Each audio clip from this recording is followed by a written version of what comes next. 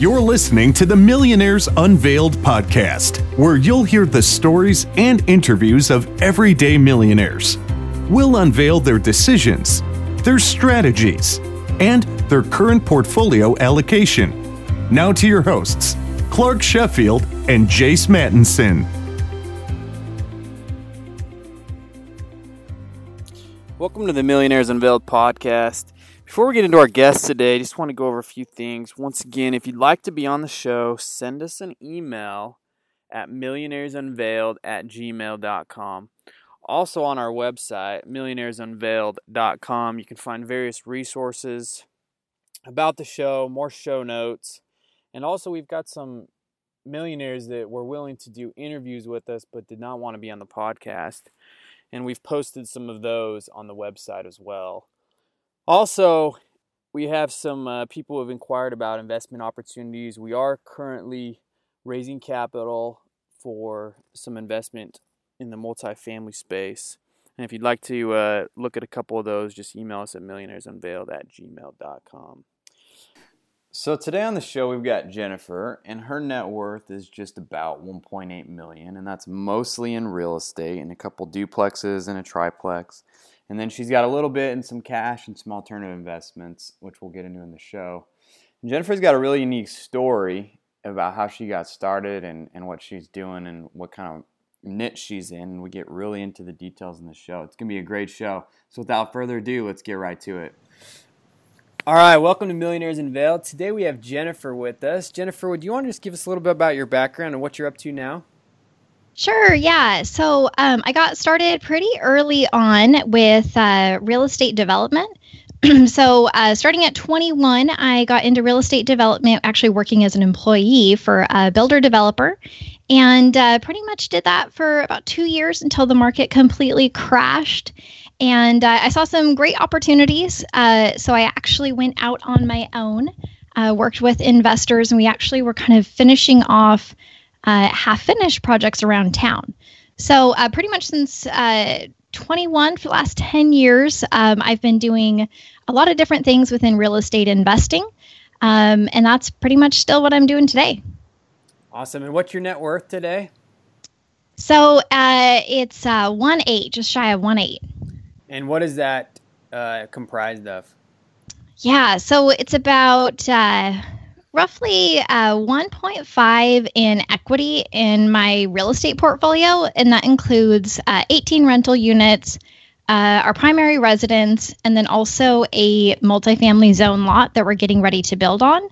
And then our rental portfolio pays out about $8,000 to $9,000 a month in net cash flow.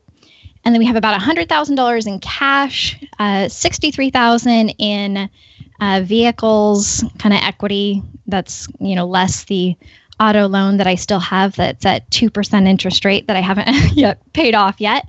And then I have about $65,000 in a self-directed 401k. And that is pretty much completely invested in, I have like $32,000 in Pier Street, which is a kind of a hard money lending company, about $5,000 in AHP Fund, which also does, it kind of has loans out on their kind of discounted foreclosure loans. And then $25,000 in an apartment syndication. And my self-directed 401k averages out about a 9% ROI on kind of all those different things I just mentioned. And then I have another $5,000 with InstaLend, which is another hard money lending company, asset in a e-commerce business that I was literally just today negotiating a sale on. And then I have a whopping $500 net worth in cryptocurrency right now. So, and then not included in that. So I actually also have a blog site, a couple online courses, and then a real estate business that I would have no idea what that would be worth. So that's pretty much it. Awesome. And the e-commerce, do you operate that business too, that you just were selling? Yeah. So it's a drop shipping store. And I actually did it as a passive income kind of experiment experiment earlier this year, and then I realized that it wasn't very passive. So got it all set up and made some sales. Really, honestly, didn't know what I was doing, so literally turned it off because I couldn't. I was getting a lot of inquiries, and it just wasn't a good use of time. So now I'm selling that. Awesome. And let's dive into this, the real estate portfolio. So you said you have 18 units, and are those single families, duplex, multi?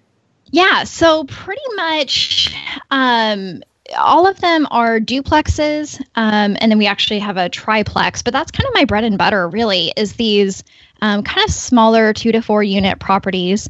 We also have, like I mentioned, another one that we're building on, or going to be building on as soon as we get permits here. That'll be 2 duplexes. But yeah, that's kind of my bread and butter. They just provide a lot of cash flow. The financing is super easy. Once we lock in those conventional loans, it's locked in for 30 years at, between 4 and 5% interest rate. So I don't have to worry about a balloon payment later, with apartment complexes and things like that. Super easy to rent. All of our properties are actually kind of interestingly single story. So I purposefully buy single story properties because at some point I'm thinking that a lot of our renters are going to be, seniors, or we actually have 9 of our 18 units are rented out to people with disabilities. And so it's kind of a different spin on things. But yeah, so we kind of have some uniqueness there in that portfolio. And you kind of just answered this a little bit, but how come not buy, an apartment complex with 25 units? Yeah, so I've looked at a lot of apartment complexes. I've actually looked at a decent amount of commercial real estate, but I haven't found anything that could actually hit the return criteria that I have. Where these duplexes, they're small enough for the big guys not to care, but then a lot of the newer investors focus on single family. So I kind of feel like, a lot of times these, 2 to 4 unit properties are just kind of passed up. But like I said, they're really easy to rent. Our vacancy rates are super low. We're also able to get, not as high a rent as single family, but our per unit price is considerably lower than like what a single family house would be. But also the rents are considerably higher than what an apartment complex would have. So yeah, I think if the right deal came up with an apartment complex, of course, we'd go for it. But I just haven't found any in the last couple of years that would really meet that criteria. So in regards to all of these duplex and tris that you have, do you self-manage all of them? Yeah. So pretty much 16 of the units are in Washington State, just north of Seattle. And then we have another duplex in Indianapolis. And then we self-manage all of the Washington properties. The Indianapolis property is with the property manager. Gotcha. And how old were you when you bought your first real estate deal? Kind of walk us through that first deal. How did you get started? Yeah, so that's when I was 21 years old. And I think the difference is I thought it was an investment. It actually turned out to not be an investment. It was actually a huge liability. And I say that because, it was a single family house. I bought it with the idea that, I'd live there for a year and then develop the property. And that happened to be 2007. And so we all know what happened the following year. But that experience actually was a huge benefit for me. One, I was super young. So I got to learn, a really good and expensive lesson early on. And then it also taught me that, if your investment strategy requires appreciation, then you don't really have a great investment strategy, because obviously if the market goes down, it's not going to work. You're not going to win on that strategy. So I kind of took that experience and I actually, completely changed, how I invest. And that's actually, really now why I invest, just based on the income streams of the assets that I'm buying. So I don't factor in any of my numbers anything for appreciation. If I get it, which of course I have, but if I get it, then that's just kind of, the cherry on top, the icing on the cake. But really my main focus is to just get those streams of income, a high rate of return, and, just focus on the cash flow. Gotcha. So did you know that you always wanted to be in real estate, or how did that desire start? Yeah. So, I don't know that I always wanted to be in real estate, but I think early on I learned the power of leverage, meaning that you could put, 20, 25% down on a property, borrow the rest at a super low interest rate, lock it in for 30 years, and then, have the tenants pay, that loan down. And then also, of course, get paid for owning it. So I couldn't really find any other investments that compared to that. So, I think when I got that first taste of real estate, of course, that deal didn't necessarily work out. But I think once I did it right, then it really made sense. And I really realized, like, gosh, if I can just focus on, this one area of investing and make it work, then, I think it makes sense. So I've kind of just stuck there, obviously adding in more, peer-to-peer lending and these hard money loans and syndications and things like that over the years. But it's all pretty much kind of been around real estate. Gotcha. So what's kind of your criteria when you go approach a deal? Yeah, so my minimum return on investment for direct ownership, so basically meaning, of course, I'm going to own the real estate myself, is a 15% minimum cash-on-cash return. And that is based on cash flow alone. That doesn't include, projections for price appreciation. I also don't include principal pay down on that or tax incentives. That's basically, what I would expect my return on an investment for, the down payment and then, of course, the initial upfront costs. Gotcha. And is that it? Just basically 15%?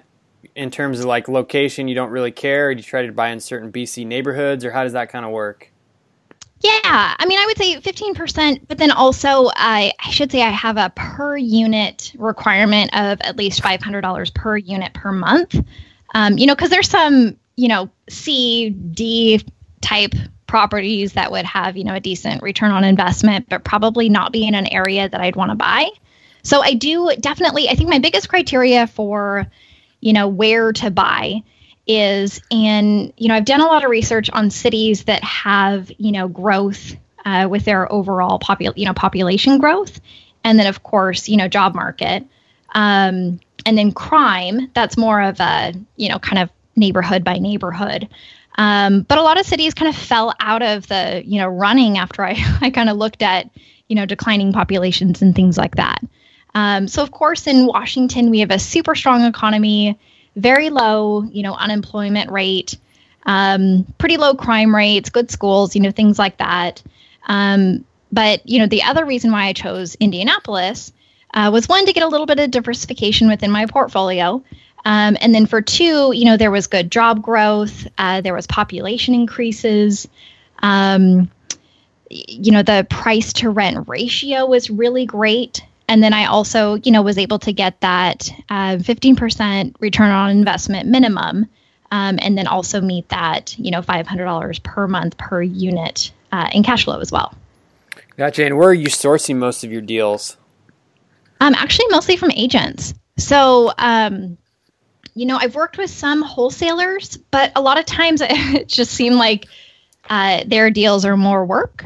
Because a lot of times their numbers are a little off, or they're trying to make the deals look a little better than what they actually are. But yeah, I've actually had the best luck working just with other agents. Of course, I'm a licensed agent myself, but I still, have agents even in my area send me deals. And, of course, I'll let them, represent me and things like that.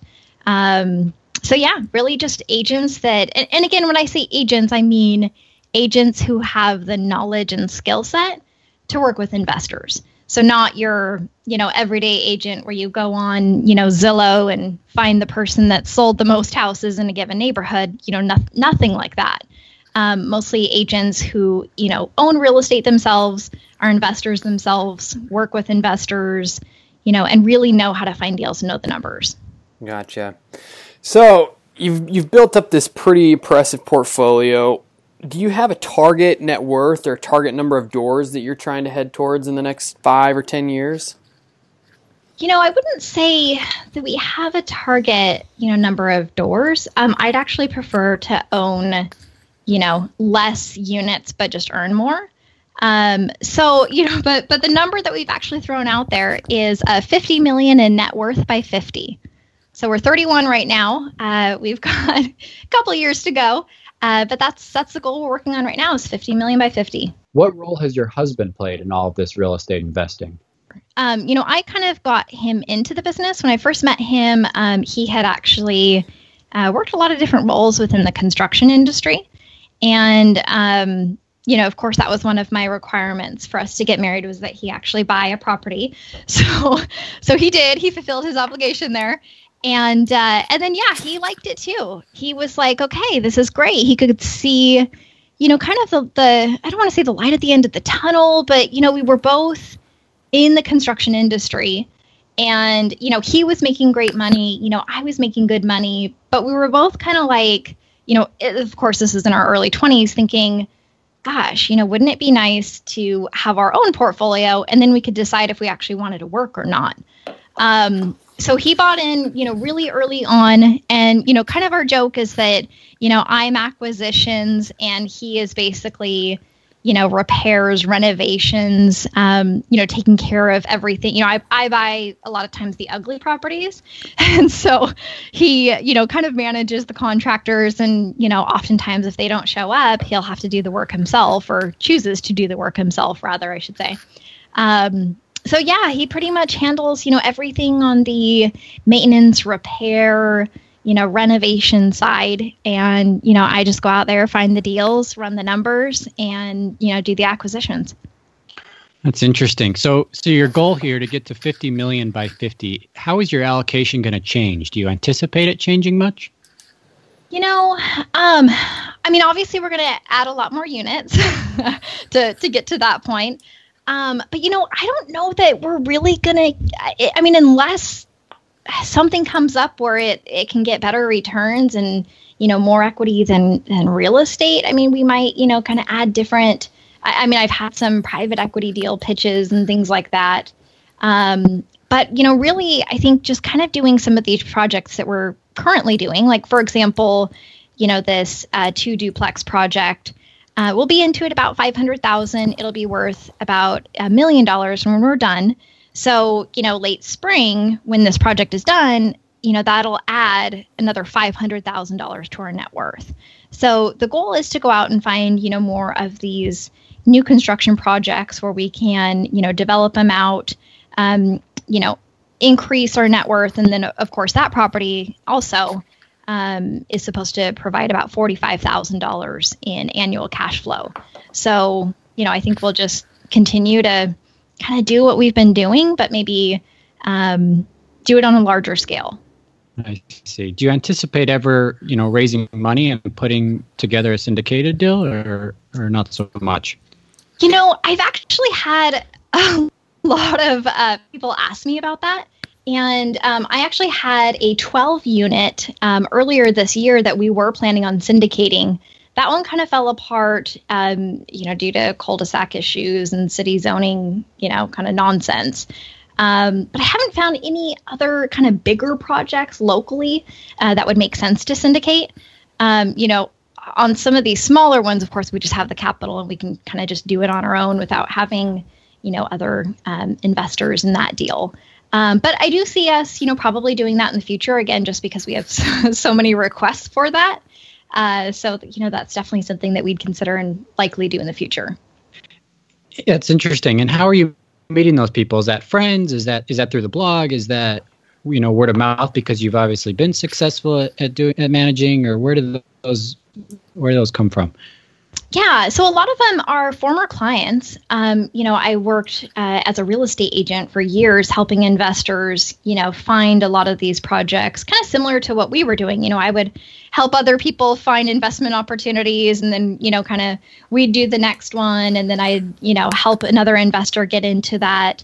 So a lot of them are former clients, and then also now I just started a blog earlier this year. And, sharing a lot of information out there. So I have, a lot of people that are kind of inquiring about what we're doing there. And then I also do local meetups. It's really fun to network with other investors, kind of figure out, what other people are doing, what's working for them. Of course, network on, contractors and contacts and things like that. So, a lot of it's just word of mouth, former clients, friends, people that kind of see what we're doing and ask about it. Gotcha. So just to recap for our listeners, this is Jennifer from REI Millionaire. It's www.reimillionaire.com with a net worth of $1.8 million. So you have about $150,000. Is that all in your 401k, or is that invested in the market? Yeah. So everything. So I have a $65,000 in the 401k. And that is completely invested, not in the real estate, not in the stock market, but I've got about half of it is with PeerStreet.com, which is it's basically they kind of crowdfund hard money loans for investors. And I have about $5,000 with AHP Fund, which is American Homeowner Preservation Fund. They buy distressed notes and then kind of do workouts with the homeowners. And then another $25,000 in an apartment syndication. And then I think I have like $2,300 in cash that I need to get out there on that one. Gotcha. Why have you chosen not to invest in the stock market?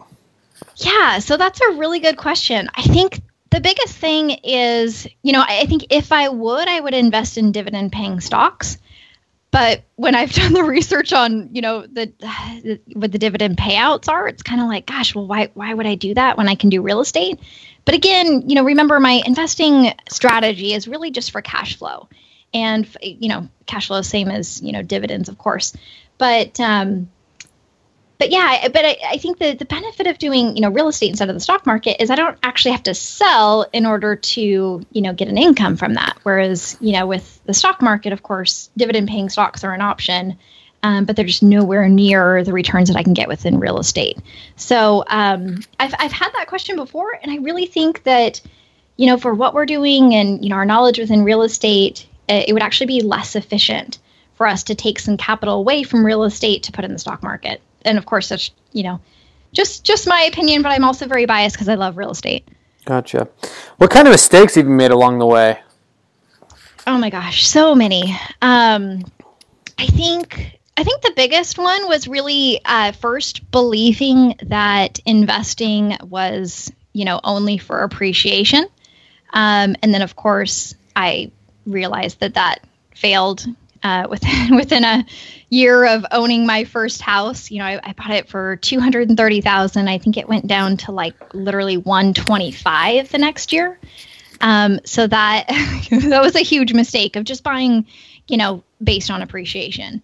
And then I think another mistake is, of course I got started really, young in my 20s, but I don't think I took enough risks. So I think in my 20s, I was more like playing not to lose instead of to win. And so I think that if I had been playing to win, I probably would have, double the holdings I have now. And then the most recent mistake was I had set up my self-directed, 401k, which is great. I think, any self-employed or small business owner should have one. I set mine up in 2014 and then I funded it, but I didn't actually invest it until 2016. So it literally sat, it was like $60,000, was growing and sitting, earning 0.01% interest for 2 years until finally I was like, oh gosh, I got to get these funds out there. I better invest this in something. And so that was really silly. I don't know why I didn't do that. Gotcha. So what would you recommend to somebody who's maybe, 30s or mid 20s and they're looking to invest in real estate? Where do they start? Yeah. So I think, really, honestly, the best place to start is, I think, to buy an owner-occupied, 2 to 4 unit property. At that point, you can, get into real estate. Of course, we all need a roof over our head, right? We're either going to be paying rent or paying a mortgage. But in the case of when you buy and live in a multifamily property, you can actually, have that mortgage, own the property, but likely live mortgage free. because of all the other, units should be paying your mortgage payment. And then, of course, you only have to live there for a year. That's the owner occupancy requirement if you get an owner occupant type loan. Move out, rent that out, and just kind of snowball and, continue to do that. I've noticed, though, that a lot of people don't do that. I think the common response I get is, oh, gosh, I don't want to live in a duplex, or I don't want to live in a fourplex. And I really think that that's kind of, the difference of, the people who are really committed to changing their financial future. My husband and I did that. We lived in a duplex for a year, and, it wasn't very fun, but it was awesome to not have, really much of a mortgage payment. So I think that, I think you have to be motivated. If you really want to do something, you'll figure out a way to do it. It's probably going to be uncomfortable, but it's only a year, especially, if you're 20 or 30 years old. A year goes by quick. It's not like you need to keep up with the Joneses at that age anyway. So I really think that that's honestly the best, place to start. But, if you're living in a really expensive area like, New York City or San Francisco, then that just may not be a viable option. So then the next option I would say would be to look at places like Indianapolis, Nashville. I love Nashville, Jacksonville. A lot of different cities that have houses or, of course, multifamily properties that are, really good investments. And, not that I like single family, but let's say, if you only have $20,000 to invest, you can easily buy a $75,000, $85,000 house in Indianapolis. It's going to rent for $1,000, $1,100 a month. And, that would still be a really good investment and, pretty easy to do at that age. The other thing I think, for the 20 and 30-year-olds, because of course, I'm 31, so this is my generation, the millennial generation. I think we have to be prepared for the fact that Social Security may not be around by the time that, we would be able to collect it. And then I also think that we're going to have to be prepared for, taking care of our parents. People are living longer. I'm actually seeing this happen a lot in the 50-year-old range is, where they're paying for the care for their parents, and then they're also paying, for their 20-somethings for college, and they're really struggling right now. So I think, of course, number one is invest in real estate. And then number two, I would say get a side hustle because you're going to need the income at some point in the future if you want to retire. Yeah, I think that's great advice. How have you built your team? I know you do some of the property management yourself, some you outsource, but what about the accounting, the legal work, if any? Have you done that, or how have you built your team around you?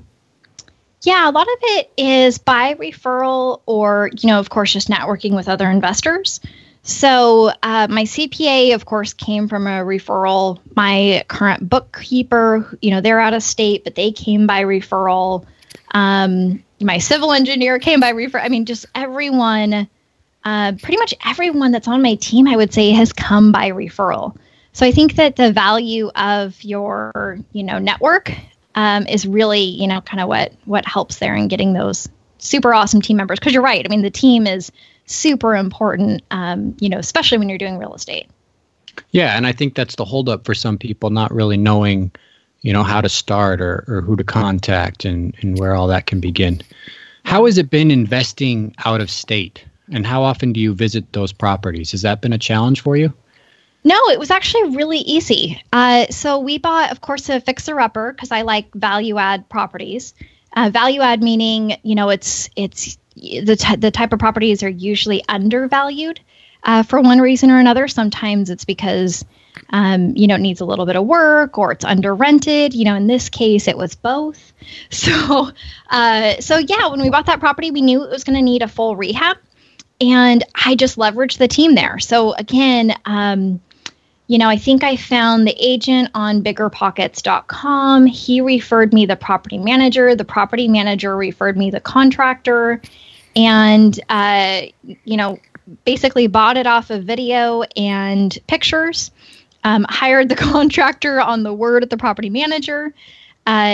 We paid the contractor on a weekly basis based on pictures from the contractor and then double verification from the property manager who actually went out and said, yeah, cabinets are in or this is done. And And then the property got completely rehabbed, and then we flew out and looked at it and said, okay. I gave the contractor a little bit of a punch list after that. But yeah, it was actually super, super easy. I would say, in some cases, it was maybe even easier than some of our local deals because, we couldn't be involved. So, it probably actually took less time because it wasn't something where, I would do a drive-by to, check out the work, or my husband was involved, things like that. So it was actually really easy. Are there any books that you'd recommend to first-time investors or novice investors? Yeah, so I'm kind of obsessed with the 4-Hour Work Week. I know that sounds really cliche, but honestly, I think I've read that thing like 9 times. And I think the biggest thing is I've always picked up different tips and tricks, or come up with different ideas in reading it, for optimization, of course, building side hustles, things like that. I actually feel like it's, kind of even applicable to real estate too, if you kind of think about the systems and processes behind it, and then outsourcing. So that I think is a fantastic book. I also, of course, again, kind of cliche, but I like Rich Dad, Poor Dad just for the mentality of things. I don't know that there's, a whole lot of Robert Kiyosaki's advice, that I would take other than just the mindset of kind of, the difference of the Rich Dad, Poor Dad. I think, I'm a big podcast person. So, of course, I think this podcast is absolutely amazing. I think I love what you guys are doing in, featuring different stories in different ways, that people are building their net worth, building passive income, things like that. I think hearing it from everyday people of what's working for them is super important. I think there's a lot of advice out there, and sometimes I'm a bit of a skeptic, right? So I think, getting real people and hearing real interviews and, getting some transparency out there on, what portfolios look like, I think that's really important. So I would say, those things. Good stuff. Where can people get in touch with you or find out more about you? Yeah, so my blog is probably the best place. That is www.reimillionaire.com. And I actually post a monthly cash flow and net worth update. So if you want to kind of follow along with this journey of 50 million by 50, I don't know if I'll still be blogging at 50, but we'll see how far we go there. So yeah, that's probably the best place. And then of course, I share stories of different, little projects that we have going on and, stuff like that. If you want to check that out, and you can also email me through the blog. Awesome. Jennifer from reimillionaire.com with a net worth of 1.8, comprised mostly of real estate, duplexes, and a triplex in there. Thanks for coming on the show today. Thanks for having me, guys. I appreciate it. Thank you. Fun. All right. Thanks. Thanks for listening to the Millionaires Unveiled podcast with Clark Sheffield and Jace Mattinson. For more stories, investment opportunities, and information, check out our website at millionairesunveiled.com. See you next time when you'll hear from another everyday millionaire.